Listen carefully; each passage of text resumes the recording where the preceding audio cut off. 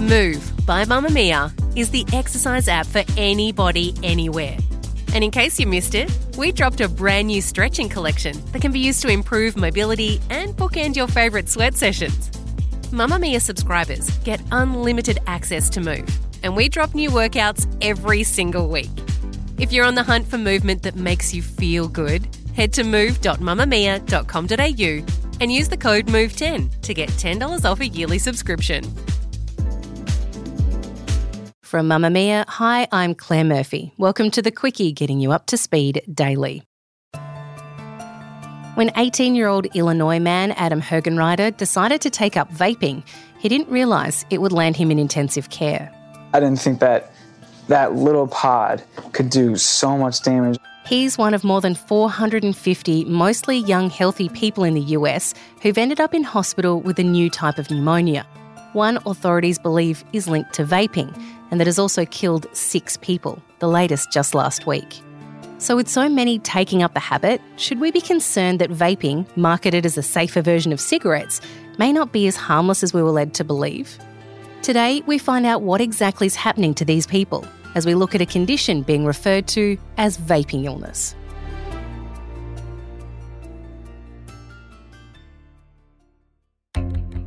A dry cough, chest pain, shortness of breath, abdominal pain, nausea or vomiting, fever, body aches, night sweats. These are just some of the symptoms being displayed by those suffering a mysterious illness that's popping up in clusters across the US. Most of them are otherwise healthy young people in their early 20s or late teens. All of them have a history of vaping. The majority of them vaping substances that include nicotine and or THC, a chemical found in cannabis.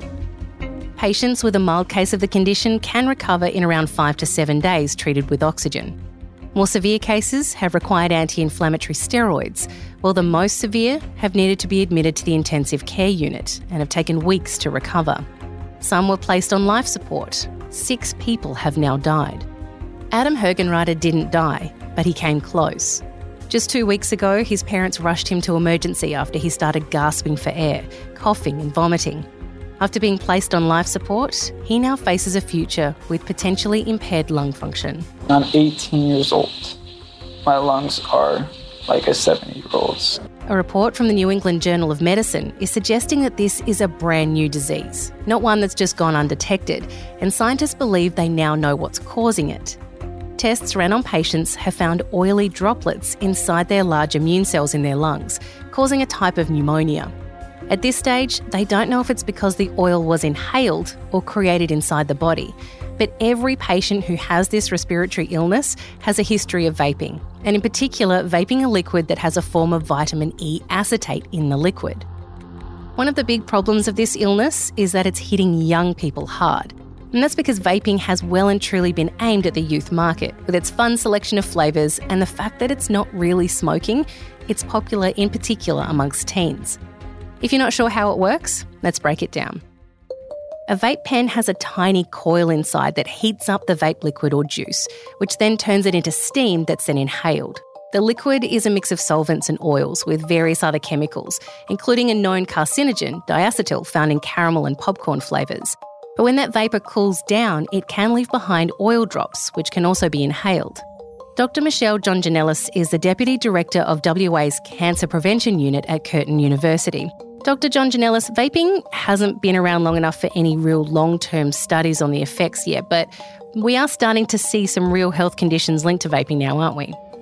Absolutely, yes. So we've known for quite some time about the short-term effects. We have been waiting for the long-term effects to start showing up. We know from the short-term effects and from the chemicals that are in vaping, we were expecting this all along, really. But it hasn't really come as any surprise that we are getting now the respiratory diseases. We know that e-cigarettes contain materials that can cause cancer. We haven't yet seen any cancer cases that have been linked to this, but we are certainly seeing the respiratory diseases that are coming out from the US and also cardiovascular disease. So this latest finding of these oily droplets inside the immune cells in people's lungs, they still don't really know enough about why they're there in the first place yet, do we? But we know that it is linked to vaping and it is linked to these types of pneumonia that we're seeing hit so many in the US. Yes, so we're still waiting on further information from the US to determine what course of action needs to be taken. Basically, what we know is that the common thread for everyone that has gotten sick in the US has been the vaping. We don't know whether it's the device itself. We don't know whether it's a particular type of e-liquid. So certain flavours of e-liquids are more harmful compared to others. There has been some suggestion that a few of the users over there were actually using e-cigarettes to smoke cannabis. So it's all a bit of a mess at the moment, and we're just waiting for the Food and Drug Administration to do their proper investigation so we can decide what we need to be doing here in Australia.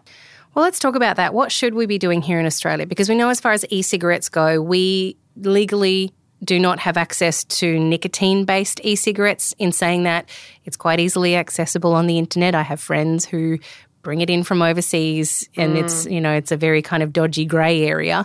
But should we be going further as far as regulating e-cigarettes? Because we know that it's not necessarily just the nicotine in these that could be causing damage. Absolutely. So the research actually shows that although nicotine is obviously harmful and it's addictive, it's actually the flavourings and the other additives that are in the e-liquids themselves that are the most harmful. So one of our recommendations that we've made, and that's actually been made at the recent parliamentary inquiry in Australia, has been to ban the flavourings of e-cigarettes. So at the moment, there are more than 4,000 flavours of e-liquids available, things like bubblegum and Red Bull and coffee flavoured. So we have recommended that we consider banning those at the federal level, just like what we did with tobacco cigarettes. So back in the old days, tobacco cigarettes used to be available in lots of flavours and now they're not. So why we're not doing this for e-cigarettes is cause for concern. Australia is doing a lot better compared to other countries. So our Federal Health Minister, Greg Hunt, has been quite strong in his position on e-cigarettes and not allowing the nicotine ones to be legalised. But as you've just said, they can be readily imported. So we can certainly be doing a better job of enforcing that ban. I think it would help to have federal legislation though. So you're right, nicotine e-cigarettes are completely illegal across Australia, but it actually, when it comes to the non-nicotine ones, it depends on what state you're in as to whether or not it's legal to be sold and used. So it would be great if the government could step up and just do federal legislation. How do we counteract this argument that vaping is for smokers to stop smoking? Because we're finding that it's not just the smokers who've become vapers, but young people especially, because the marketing is quite targeted towards them, are taking up vaping in quite alarming numbers. Absolutely. You're definitely right that the vaping industry has actually done a really good job of selling its product, certainly in the very early days, selling this product as, if you want to quit smoking, use our product. It's less harmful. It's 95% safer. So you will see that 95% safer figure bandied about for quite some time. That's based on a very old report that has since been debunked. And there's one of the concerns out there about the vaping industry is that they are paying academics to research e-cigarettes, and not surprisingly what those academics are finding is that e-cigarettes aren't as harmful. But if you look at the peer-reviewed literature that hasn't been funded by the vaping industry, where there's no conflict of interest, what we find is that actually that idea that it could help smoking cessation and that it isn't harmful at all has been completely debunked.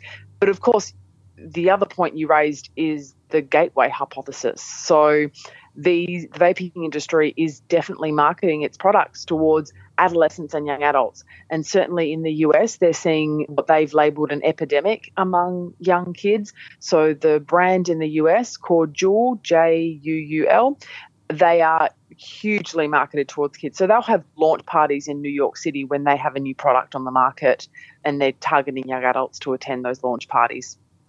Should we be stopping any advertising of vaping the same way we've done with cigarettes? I think we should. It's really tricky to do it online, certainly, particularly with Instagram and all of that sort of stuff. But I think in Australia already we have a pretty strong stance on the marketing of electronic cigarettes. But certainly in the US, I think that's the recommendation that they're making, is that yes, these are harmful products, so we shouldn't be promoting them as being safe and promoting them in a way that appeals to youth generally. So the flavourings and the product packaging and then all of that sort of stuff. There are some medical experts and those in the vaping industry who are asking us not to panic and to hold off on making our final judgments until all the results are in. That some of the cases linked to the vaping illness are from the use of illicit, homemade or unregulated vape juice. And at this stage, while vaping isn't 100% risk-free, they continue to push the fact that it carries just a fraction of the risks that smoking does because it doesn't produce tar or carbon monoxide. But with all this knowledge, governments are still only in the very first stages of either regulating or banning the practice. And as paediatrician and now member for Macarthur, Dr. Mike Freelander, who was involved in the recent inquiry into the regulation of vaping in Australia, found out, there are plenty of those in the business willing to hand over money to sway the argument. Dr. Freelander, you say when the inquiry was announced that lobbyists came out of the woodwork to essentially woo MPs. So who are these guys and what's their agenda? Well, there are a number of people. There are lobbyists for the big tobacco companies like Philip Morris. There are some vaping groups, people who want freer access to the material that they're using. And there are some medical practitioners who believe that vaping is a way of harm reduction for people who are using cigarettes. Now, we had a pretty open and quite extensive inquiry, and we made some recommendations, and yet the lobbying has continued. What are the lobbyists hoping their money will buy? They are hoping that there will be free and open access to vaping and vaping materials, nicotine solutions in Australia available across the counter for anyone who wants to use them. And I think that would be a very bad thing for Australia. So this inquiry, what was the findings in the end and what was the outcome of the inquiry?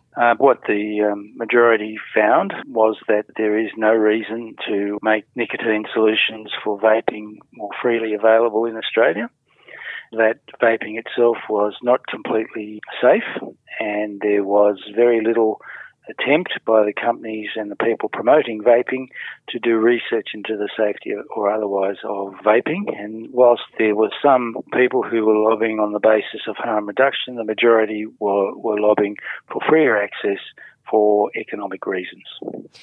So now that there's evidence coming from the states now that vaping may actually be causing what they're referring to as vaping illness, do you think that the findings of this, if it gets bigger, might then have the government looking at vaping again and whether it should be banned altogether?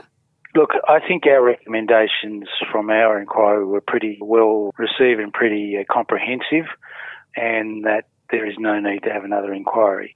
Just finally, Dr. Freelander, if I was to ask you, do you think vaping is safe, what is your response? Vaping is not safe. I think vaping may be slightly safer than smoking cigarettes, but it is still unsafe, and there is increasing evidence for that. It's important to know also that vaping nicotine-containing liquids does cause nicotine addiction and may well be a gateway for younger people to develop nicotine addiction and take up smoking.